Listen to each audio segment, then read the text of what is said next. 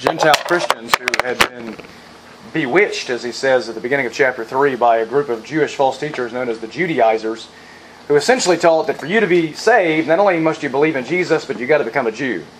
You've got to go through the ceremonial rites of Judaism before you can be saved. You've got to be circumcised. You've got to adhere to the Mosaic law, the Mosaic ceremonies. And Paul says no. Those ceremonies have been abolished. Those have been set aside. We're in the new covenant. We're in Christ. And salvation has always been, even in the old covenant, by faith alone, in Christ alone. And so we cling to Christ. Well, let's go to the Lord in prayer quickly, and then we'll open up the Word of God together. Father, thank you for saving us by your grace. Thank you for giving the law to us, the law that came through Moses. We know that law consisted of several aspects, 3 distinctions. There is the ceremonial law that pointed us to Christ and His sacrifice for us and the work that He would accomplish on our behalf.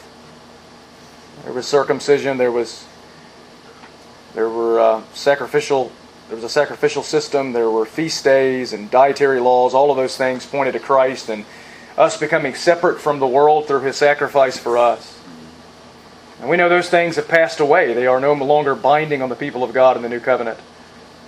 But we also know there were moral laws there that are always binding on every person in every age and every generation, dispensation, and covenant. And those laws consist of things like you shall not lie, you shall not murder, you shall not commit adultery, etc., etc., etc. We know those laws are binding. Those laws are still to be obeyed by believers. And though we're not under the law as a covenant of works, yet we have it as a rule of life. We're not saved by the law, but we're saved and now enabled to keep the law as a pattern of life by the work of the Spirit for your glory.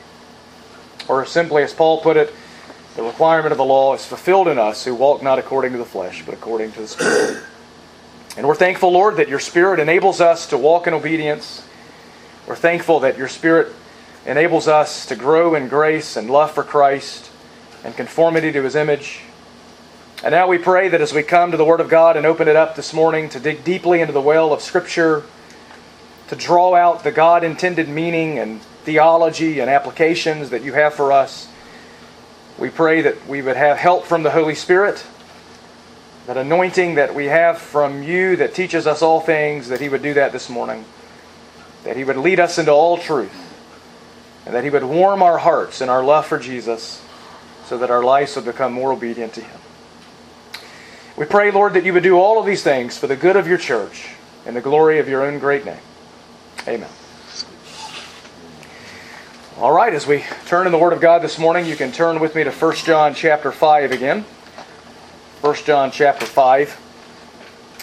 And we return this morning to the passage that we began looking at last time, and that is verses 6 through 12.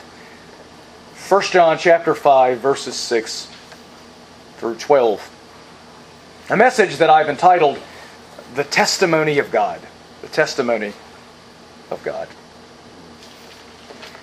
We know that John's concern here is that these believers be able to discern between true Christianity and counterfeit Christianity, that they be able to discern between true conversion and false conversion.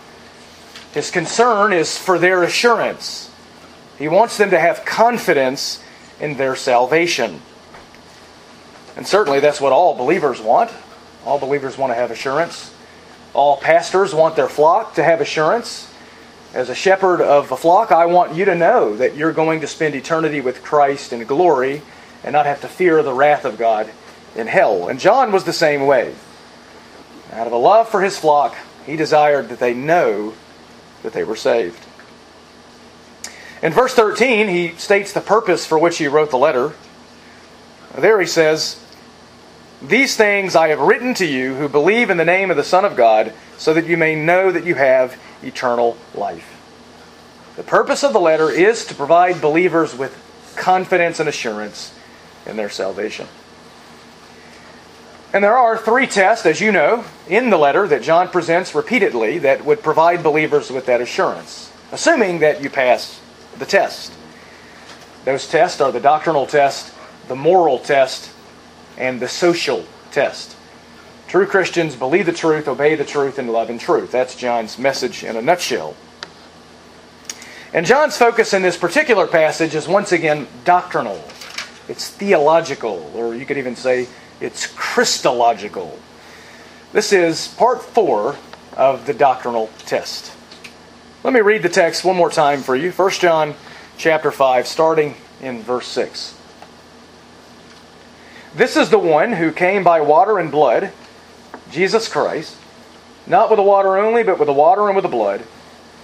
It is the Spirit who testifies, because the Spirit is the truth. For there are 3 that testify, the Spirit and the water and the blood, and the 3 are in agreement. If we receive the testimony of men, the testimony of God is greater. For the testimony of God is this, that He has testified concerning His Son. The one who believes in the Son of God has the testimony in himself. The one who does not believe God has made him a liar, because he has not believed in the name and the testimony that God has given concerning His Son. And the testimony is this, that God has given us eternal life, and this life is in His Son. He who has the Son has the life. He who does not have the Son of God does not have the life. The key word there that should have stood out to you is the word testify or testimony. The word is used in its noun and verb form 9 times in these 7 verses. And verse 9 really tells us what the passage is all about. If we receive the testimony of men, the testimony of God is greater. For the testimony of God is this, that He has testified concerning His Son. This text is about the testimony of God. It is about God's testimony concerning His Son, concerning Jesus Christ. It is a Christological testimony. So the key word then is testify or testimony. It refers to one who has seen or heard or experienced something and then is able to give a report of that experience. It means to bear witness, to give evidence, to provide proof, to give testimony. It would often refer to eyewitness testimony. Someone who personally experienced a reality and then was able to personally testify to his personal experience. And in this passage here, it ultimately refers to the testimony of God Himself. I told you last week that eyewitness testimony is an important part of any culture. It's important today in our culture, and it was certainly important in the biblical culture. Over and over again, you read in the Bible about the testimony of 2 or 3 witnesses. 2 Corinthians 13:1 says, every fact is to be confirmed by the testimony of 2 or 3 witnesses. And that's just one example of many that we could give from both the Old and the New Testaments. Clearly, Scripture is concerned with truth, concerned with exposing error, concerned with justice and righteousness, and all of that must be based upon reliable testimony. This means then that we should not be foolish. We should not be gullible. We shouldn't just believe anything and everything. If we're going to believe that something is true, we should have good reason to believe that. There's got to be evidence to substantiate our beliefs. There needs to be witnesses to verify a truth claim. We need to have some sort of reliable testimony if we're to believe that something is true. And the issue in question here is the person of Christ, the nature and identity of Jesus. John has said much about the person of Christ throughout the letter of 1 John so far. Clearly, he's very concerned that his readers understand who Jesus is. The Christological test, or a proper belief in the person of Christ, is an absolutely essential test of saving faith. Anyone who rejects the true biblical revelation about the person of Christ is not a true Christian. And John has made that point over and over again. If you go back to chapter 1, 1 John chapter 1, John begins the letter with an affirmation of the deity and humanity of Christ. And the very first 4 verses, which serve as the prologue or the preface to the epistle, John begins with Christology. And there he writes in 1 John 1, starting in verse 1, "What was from the beginning, what we have heard, what we have seen with our eyes, what we have looked at and touched with our hands concerning the word of life. And the life was manifested. And we have seen and testify and proclaim to you the eternal life which was with the Father and was manifested to us." In other words, Jesus, the word of life, is that which is from the beginning. He is the eternal God. And the eternal God was manifested. That is to say, He became a man. He became a real, historical, manifested human being in the incarnation, the virgin birth. That's exactly what John said at the beginning of his gospel, isn't it? In the prologue of his gospel, John chapter 1, verse 1 says, "In the beginning was the Word was with God, the Word was God." And then verse 14 adds, "And the Word became flesh and dwelt among us." In other words, Jesus is God in the flesh. He is God incarnate. He is the God-man. And John, as I said, has emphasized that truth over and over again. And of course, here in the final chapter, 1 John chapter 5, John once again reaffirms that truth. In verse 1 of chapter 5, he stated that true Christians believe that Jesus is the Christ. In verse 5, he says that true Christians believe that Jesus is the Son of God. Throughout the letter, he has stated that to deny that essential truth is to render yourself an antichrist. All who reject the truth about Jesus are antichrist. So John's point is very clear then. Jesus is God the Son. God in human flesh. And all true Christians believe that truth. So we must believe that Jesus is the Christ and Son of God. But why? Why should you believe that? What evidence do we have? Without any evidence, without any testimony, without witnesses, we shouldn't believe that. I told you last week that Jesus affirmed that himself. In John chapter 5, verse 31, Jesus said, "If I alone testify about myself, my testimony is not true." Right? If a man comes and says, "Hey, I'm God, I'm the Son of God, I'm God incarnate," but he can't provide any evidence, any witnesses, any testimony to verify his claim should be rejected as false. I mean, people claim to be God all the time. There have been many false messiahs throughout redemptive history. Certainly, they're not all telling the truth. So how do we know that someone's telling the truth? What makes Jesus any different? Why should we believe that Jesus is the Son of God? There are atheists who believe there is no God. There are Mormons who believe Jesus is just one of many gods. There are Muslims who say Jesus is nothing but a prophet, second to Muhammad. So how can we know that Jesus really is the Son of God? Well, in this passage, John answers that. John answers that. He gives us reasons to believe that Jesus is the Son of God. I'm pretty sure we don't have a clock in here like that, do we? Is that my sign to stop? Yes. I'm pretty sure we don't have a clock like that. But John is going to give us reasons to believe that Jesus is the Son of God. He's going to provide for us a fourfold testimony. 4 witnesses that verify that Jesus is exactly whom He claimed to be. It's as if John presents a courtroom setting. He calls multiple witnesses to the stand, and at the end the verdict is clear. Jesus Christ is the Son of God. Just examine the evidence, John says.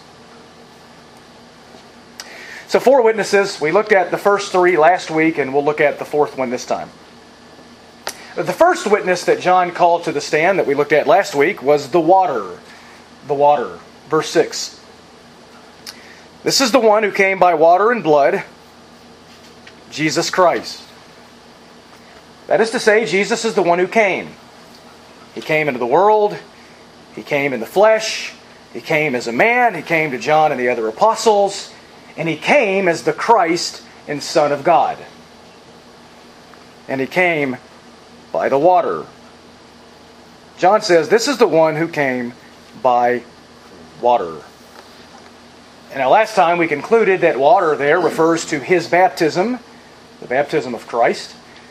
Remember, the false teachers, the followers of Cerinthus, taught that Jesus was merely a man who was empowered by the Christ Spirit at His baptism when the Christ Spirit descended on Him. But then at His death, the Christ Spirit had already departed from Him, so He died as nothing more than a man. So there was then a sense in which He was the Christ at His baptism, but not at His death. And John wrote this letter in part to refute that notion. And so he says here that the first witness is the baptism of Christ. The baptism of Christ bore witness to the fact that Jesus is the Christ and Son of God. We noted last week that at His baptism some miraculous things took place, didn't they? Jesus came up out of the water. The Holy Spirit descended on Him as a dove in bodily form, Scripture says. And then the voice of the Father came from heaven saying, "This is my beloved Son in whom I am well pleased." That should be enough to convince anybody. It was certainly enough to convince John the Baptist. So there's no doubt then that the baptism of Christ bears witness to the divine sonship of Jesus. That's witness number one. But the second witness that we looked at last time was the blood. The blood. Verse 6 again. This is the one who came by water and blood, Jesus Christ, not with the water only, but with the water and with the blood. Again, the blood refers to His crucifixion. Water is baptism, blood, crucifixion. These are like the bookends of Jesus' earthly ministry. He began His earthly ministry at about 30 years of age at His baptism that culminated in His death on the cross. And at both of those events, God the Father provided undeniable, irrefutable, unequivocal testimony to the fact that Jesus is the Son of God. Again, the followers of Cerinthus said He was only the Christ at His baptism, not at His death. John says no. He came as the Messiah, and He did it at both the baptism and at His crucifixion. And we noted last time that there were some pretty miraculous things at the death of Christ, weren't there? Darkness fell on the land from noon to 3 p.m. If you're crucifying a guy and he claims to be God, and all of a sudden it gets dark from noon to 3 p.m., something's probably happening. You might want to reconsider your actions. And then we know there was an earthquake after He had breathed His last, and the veil of the temple was split in two, and Old Testament saints were resurrected, appearing to many. And the centurion that stood guard over Jesus said, "You know what? This has got to be the Son of God. Surely this is the Son of God." Even the pagan Roman soldier understood the clarity of this testimony. So Jesus is the Son of God. His death bears witness to that fact. But then John called a third witness to the stand that we looked at last time, and that is the Spirit. The Spirit. Verse 6 again. This is the one who came by water and blood, Jesus Christ, not with the water only, but with the water and with the blood. It is the Spirit who testifies, because the Spirit is the truth. The Holy Spirit adds His own testimony to the deity of Jesus. He testified to Christ at His baptism. He's the one that descended on Him as a dove. He testified through His miracles. Jesus did miracles in the power of the Holy Spirit. He testifies through the Scriptures that He inspired. And of course, He testifies today in the hearts of believers. The Holy Spirit bears witness to Christ. And the Spirit's testimony can be trusted because John says the Spirit is the truth. He is the source of truth. He only speaks the truth. And therefore His testimony must be true. And it must be believed by us. Then in verses 7 and 8, John adds in summary fashion, "For there are three that testify, the Spirit and the water and the blood, and the three are in agreement." And we talked last week about the differences in the King James and the New Modern translations and how that traces back through the history of the Greek text. And I'm not going to rehash that for you. You can go back and listen to that on the internet if you'd like. But suffice it to say that John says there are three witnesses that testify, the Spirit, the water, and the blood, and they are in agreement. They are one in that testimony. Their testimony is consistent. Jesus is the Christ and Son of God. And that would be enough for us, wouldn't it? That's enough for us. We could be convinced by that. We could go on. But John has more for us. So all of that was by way of review. But now in verses 9 through 12, John is going to call one final witness to the stand. One more. Number 4. The Father. The Father. Verses 9 through 12 provide the testimony of God the Father to His own Son. And as we look at that testimony, I want you to notice 4 things concerning that testimony. 4 things. First of all, notice the contrast of the testimony. The contrast. Look at verse 9. If we receive the testimony of men, the testimony of God is greater. There is a contrast here between the testimony of men and the testimony of God. If we receive the testimony of men, and we often do that, then how much more should we receive the testimony of God? His testimony is greater. And here, God refers to the Father, the first person of the Trinity, and that'll become clear in just a moment. But this is an argument from the lesser to the greater. The testimony of God is greater than the testimony of men.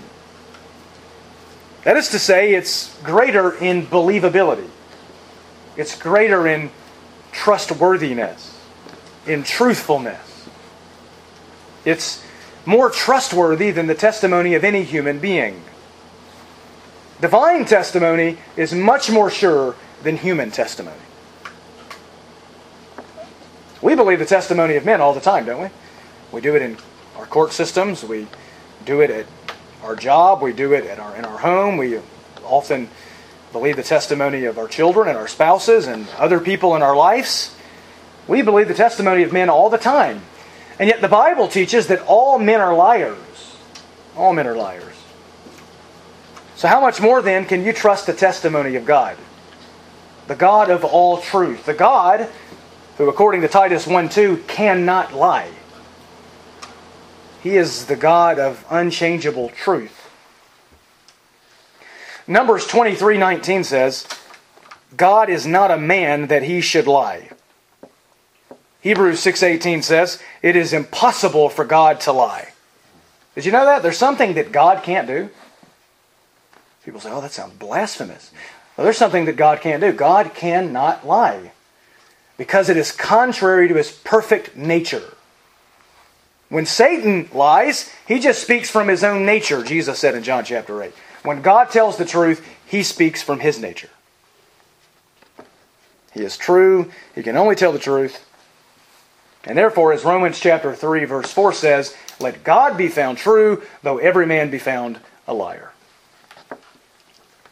So if it's ever acceptable then to receive the testimony of men, and it is, Scripture affirms that it is, then how much more should you receive the greater and more reliable testimony of God?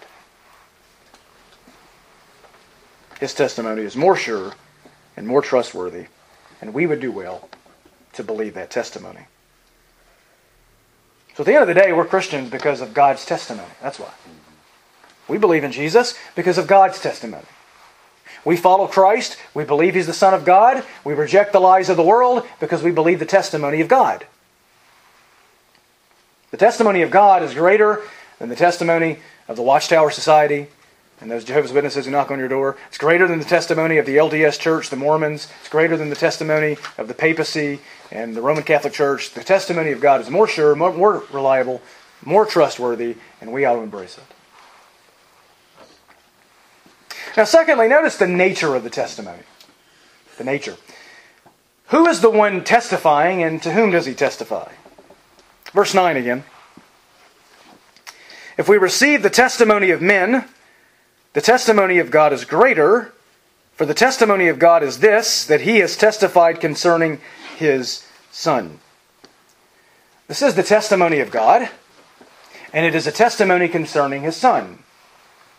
That means that this is the testimony of God the Father, because the Father is the Father of the Son. That goes without saying. This is the Father's testimony. The Father then becomes the fourth witness here. God the Father has provided testimony concerning His Son.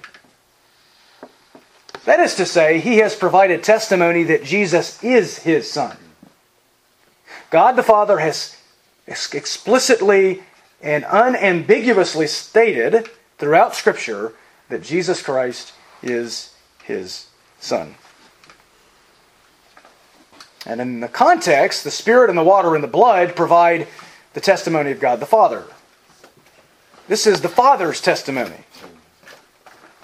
The Father bore witness at the baptism of Christ. That covers the water. We know what happened. Jesus came up out of the water, and what did the Father say? This is my beloved Son, with whom I am well pleased.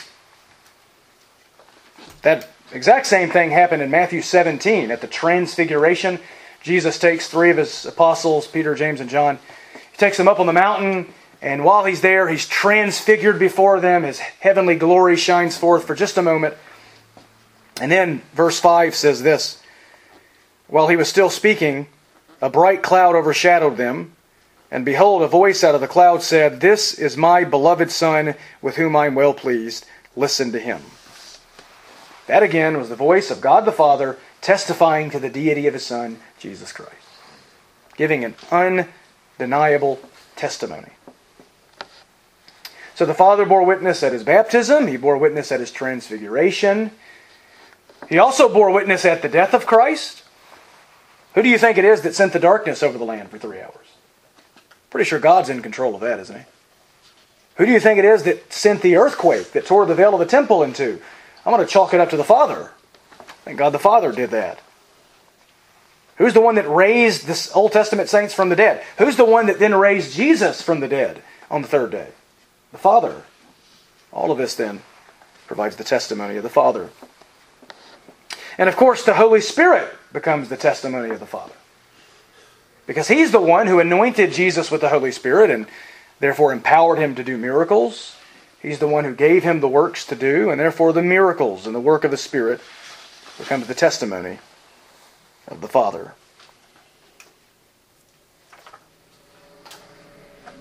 In John chapter 8, Jesus tells us that the Father bears witness and that His testimony is greater. Listen to what Jesus says in John 8:17.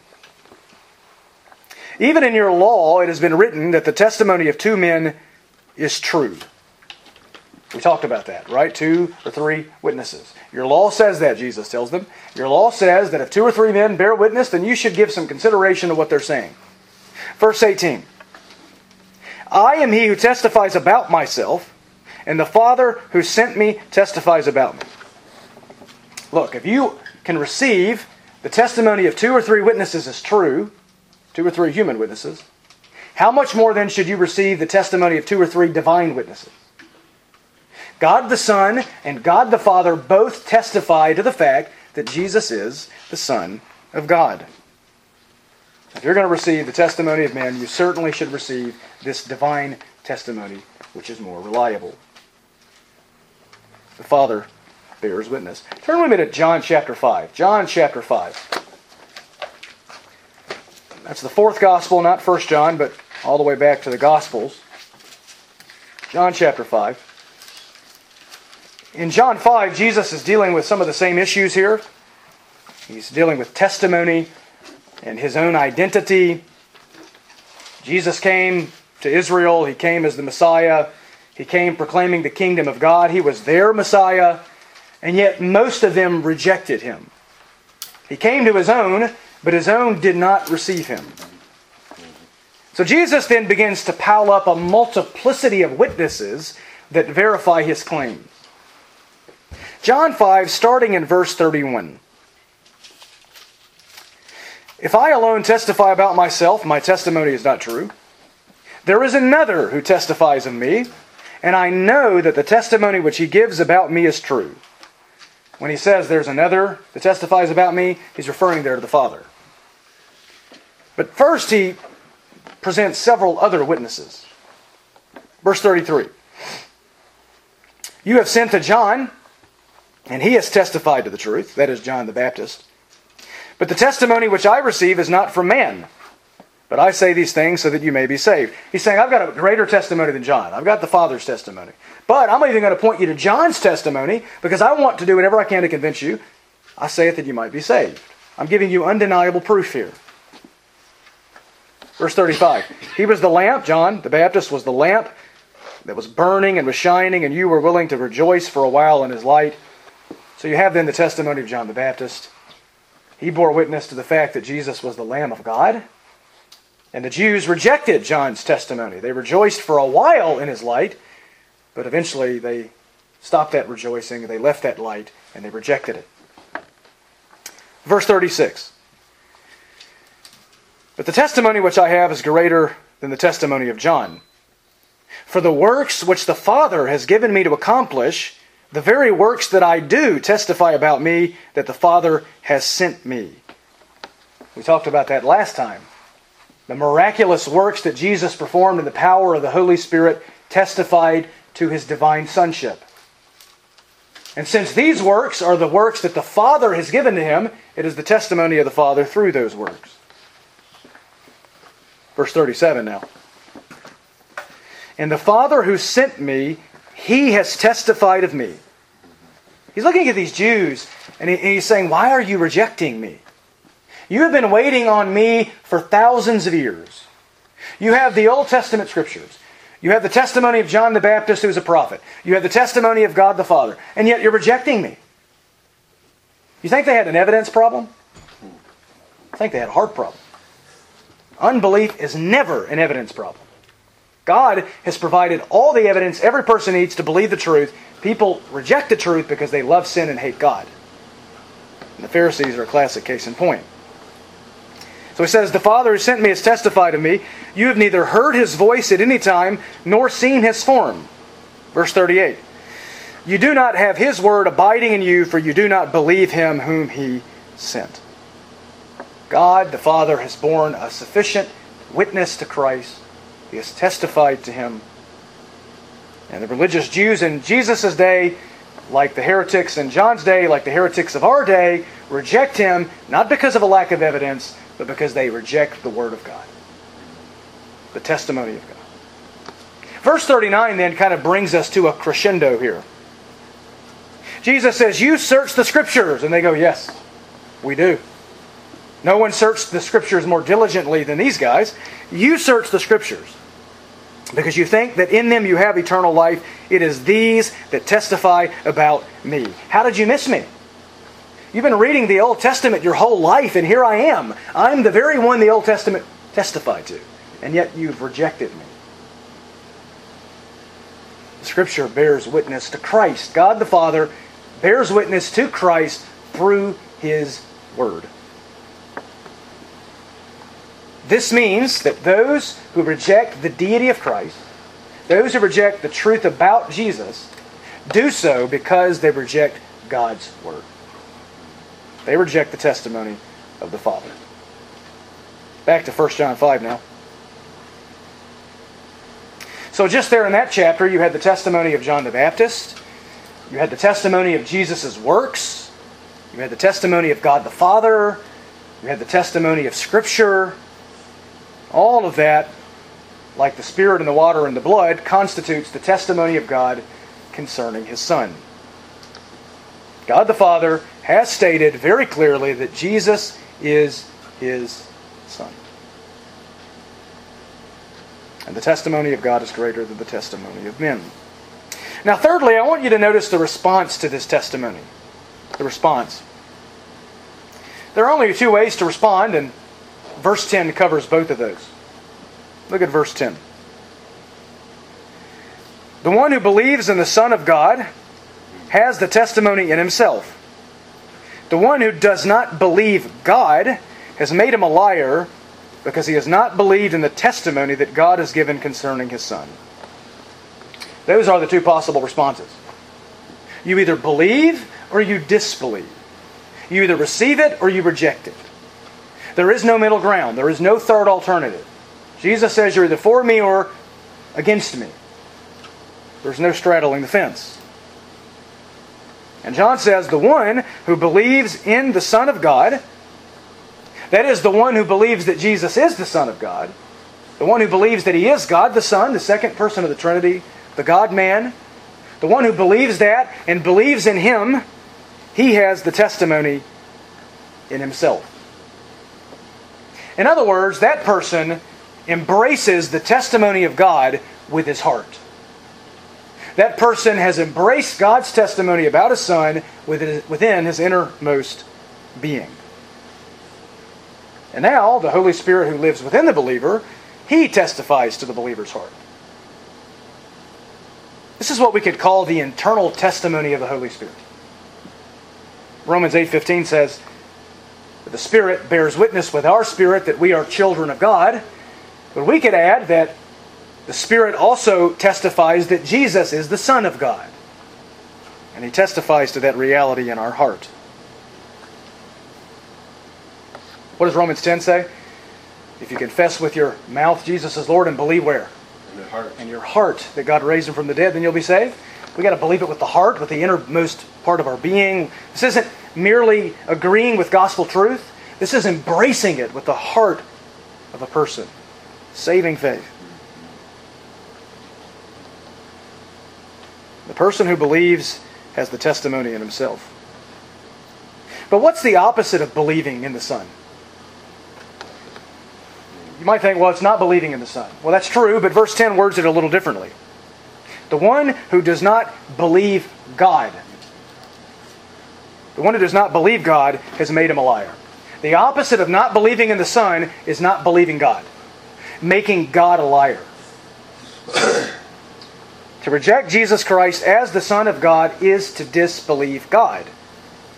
It is to blasphemously accuse God of lying because God has said that Jesus is His Son.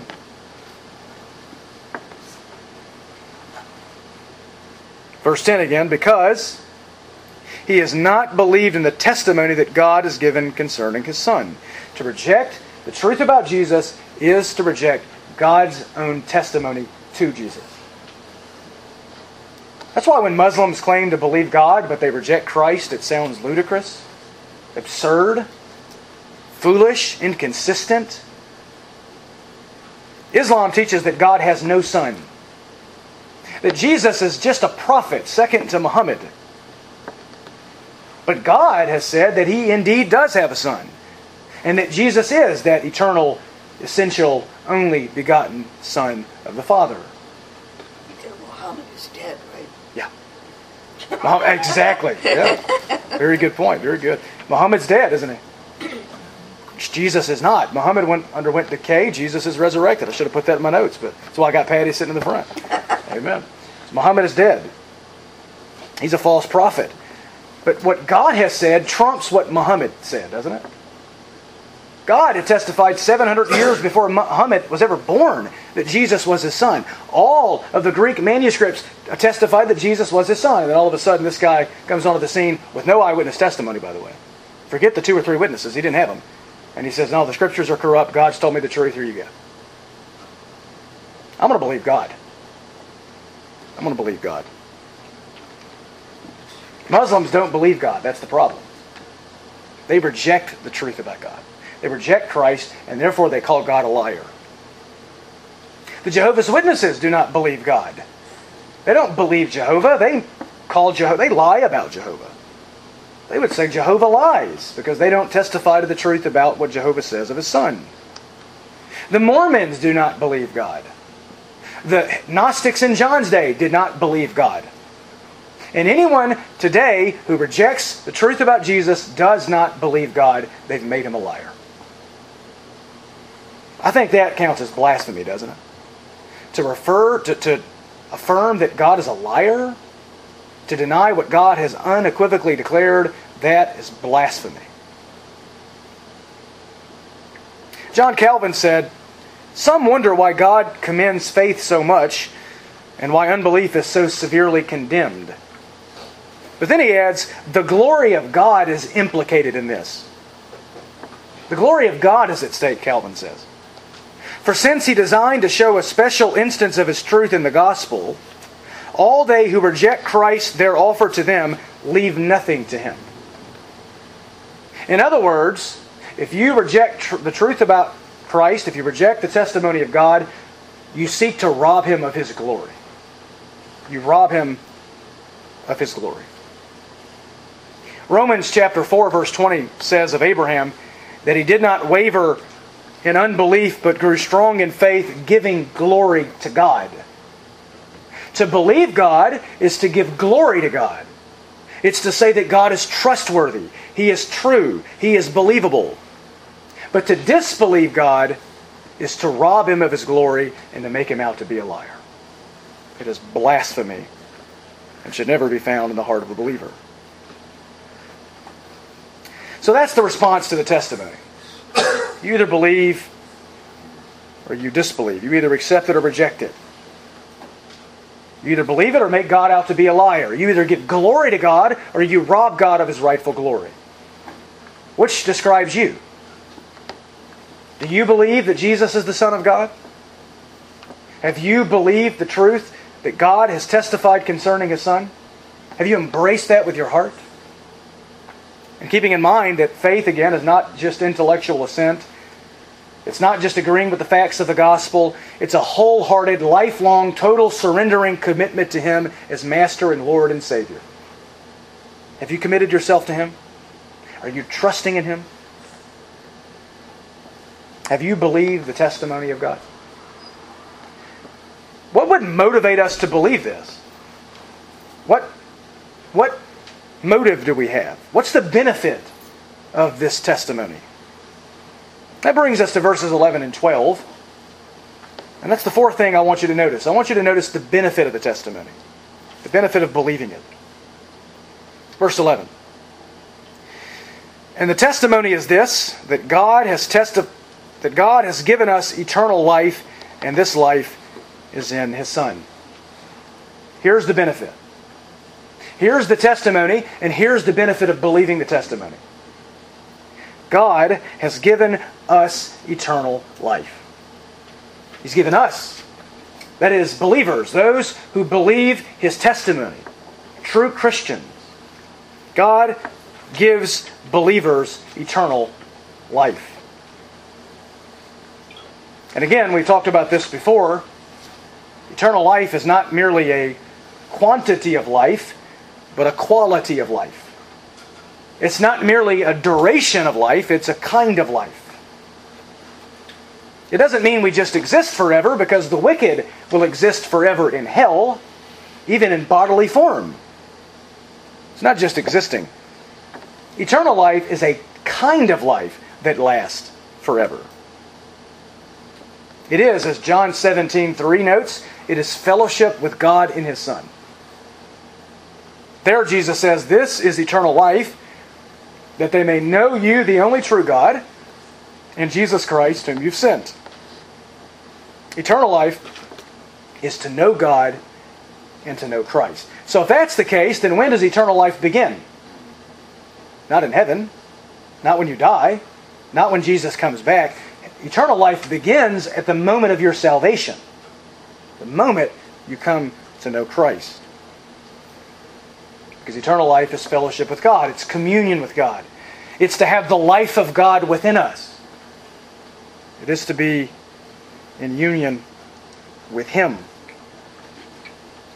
And we will enjoy that life and that divine communion forever, throughout eternity. We possess it now, and we will enjoy the fullness of it hereafter in the new heavens and the new earth. But God gives us eternal life. That's the benefit of believing this testimony.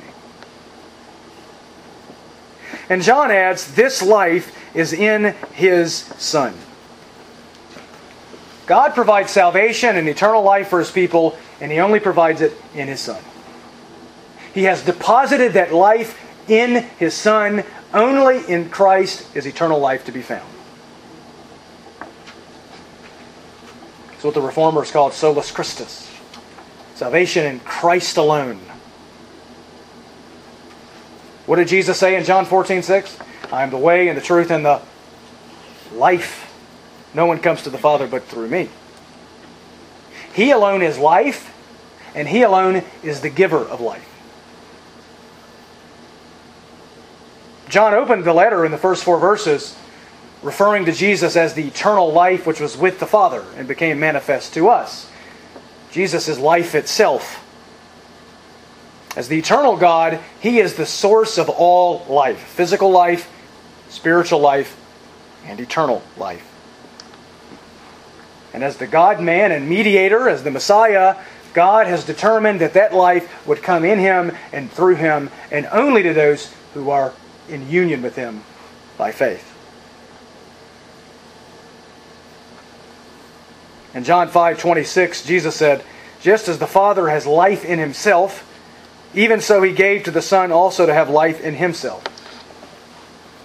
It's an amazing reality.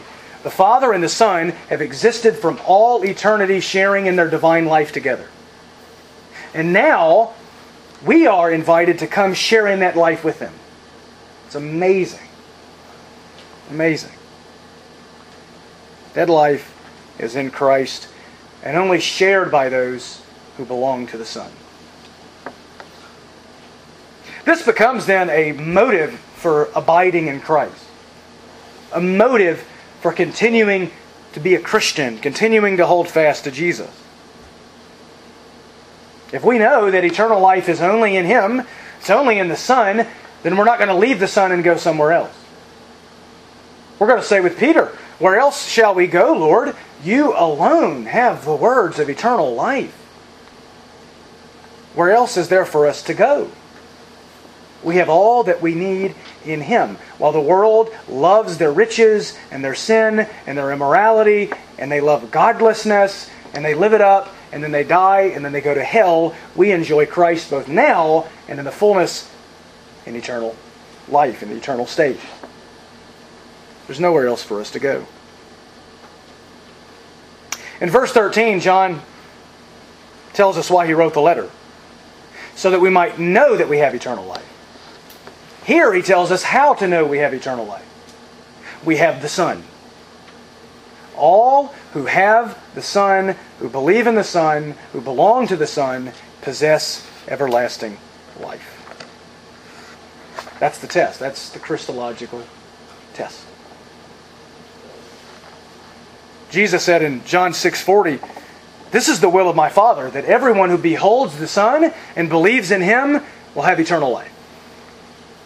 If you have beheld the Son in His glory, and if you're a Christian, you have, and if you have believed upon Him, and if you're continuing to believe in Him, then you have eternal life. That's a good reason to continue in Christ, isn't it? Life is in Him and in Him alone. Finally, in verse 12, John adds, "He who has the Son has the life. He who does not have the Son of God does not have the life." All who have the Son of God as their Savior and their Lord have salvation. They have eternal life. But all who do not have the Son, all who reject Him, do not have life. They remain in a state of spiritual death. The Bible teaches very clearly that apart from Jesus Christ, all that remains for you is the wrath of God. You're not just a good person who's commendable, living a good life, and then you just need Jesus on the top, kind of as cherry on the ice cream. You are a wretched, sinful person, devoid of life, and you desperately need Christ, and without Him you're nothing. You need Christ. If you don't have Him, you're dead now, and you're headed for eternal death hereafter in hell forever. Two possible conditions. This is the exclusivity of Christ, the exclusivity of the gospel. Jesus, the only way to God. We're all familiar with John 3:16, right? We know that one. Everyone in our culture has heard that. "For God so loved the world that He gave His only begotten Son, so that whoever believes in Him will not perish but have everlasting life." That's great. But then we got to read the verses that follow, right? What about the next verses? Verse 17. "For God did not send the Son into the world to judge the world, but that the world might be saved through Him." Well, that's fine, right? But verse 18. "He who believes in Him is not judged. He who does not believe has been judged already because he has not believed in the name of the only begotten Son of God. Someone says, why are you judging me? They're not a Christian. I don't have to judge you. God's already judged you. You're already under His condemnation now. That's what the word judge could mean there, condemnation. You're already condemned. If you don't have Christ, you are condemned now. You're on death row, waiting final sentencing, awaiting for the sentence to be carried out on the day of judgment. The one who has the Son has life. The one who does not is dead. At the end of that very same chapter, that is John chapter 3, John the Baptist affirmed the very same thing. In John chapter 3, verse 36, John says, "He who believes in the Son has eternal life. But he who does not obey the Son will not see life, for the wrath of God abides on him." If you are not a Christian today, the wrath of God abides upon you at every moment of every day. You need Christ not to give you a better life. Jesus doesn't promise you a better life anyway. He promises you persecution and a cross and death for His name. You need Christ not to fix your finances. You need Christ because you need to be saved from the wrath of God. You need Christ for the same reason a man in a falling plane needs a parachute, to save you from the law. The man falling from the plane needs to be saved from the law of gravity, which is about to take effect and send him to his death. You need to be saved from the law of God, which is going to take its effect on the day of judgment and send you to hell. And Christ alone died for sinners. He alone bore the wrath of God. He alone gives you eternal life. Where do you stand? Do you have the Son? Do you believe in Him? Do you believe God's testimony? We have 4 witnesses then that testify to the fact that Jesus is the Christ and Son of God. The water of His baptism, the blood of His death, the Holy Spirit, and God the Father. These 4 witnesses constitute God's testimony concerning His Son. They constitute a trustworthy and reliable testimony, one that should be believed by us. If you're not a believer in Jesus Christ today, you have rejected God's testimony. You have rejected the Word of God. So where is your faith today, friends? Is it in Jesus as the Son of God? If not, I would plead with you today, come to Him before time is up. Before your heartbeat stops, before God in His common grace removes His restraining hand. You see, with one hand, God is inviting the sinner to come. With one hand, He's holding back His wrath, Paul Washer says. Holding His wrath back, pleading with the sinner to come, but one day both hands will drop and the wrath of God will consume you. Only those who are in the ark of the salvation that is Jesus Christ will be delivered from God's wrath on that day. Come to Him, and you'll find life in Him. But for those of us who already believe that testimony, we embrace the Father's testimony concerning His Son, we can know with absolute certainty that we have eternal life. That's the testimony. The testimony is clear, it's trustworthy, it's reliable, and all who believe it, all who have the Son, have the life. Do you have the life this morning? I hope so. Let's pray. Father, we thank You for Your Word. We thank You for our Savior, the Lord Jesus, who is both fully God and fully man. We need a Savior that is such. A ladder that reached only to the ground but didn't reach to the heavens would not be enough. We need a ladder that goes from the heavens to the earth. We need a Savior that's both God and man, who can bring God and men together again. And we have such a Savior, our Lord Jesus. We know that He is God. We know that He created all things. We know that He is one with the Father. We know that He is the eternally begotten divine Son who came into the world as the Messiah. We know that He was such at His baptism and at His crucifixion. He remains the Messiah today in heaven at the right hand of God. And we know that He's going to come again in glory and bringing salvation for His people and wrath for His enemies. And our hope is in Him, Lord. Our hope is in the Son that You've given, the one in whom You've deposited this salvation and eternal life. We trust in Christ and in Christ alone. And if there's anyone here this morning who hasn't put their faith in the Savior, please, O God, change their heart, open their eyes to see the glory of Your Son, and may they run to Him in faith and find salvation in His name. Be with us as we go about the rest of our service, the rest of our day. Help us to live for the glory of our Savior, we pray. Amen.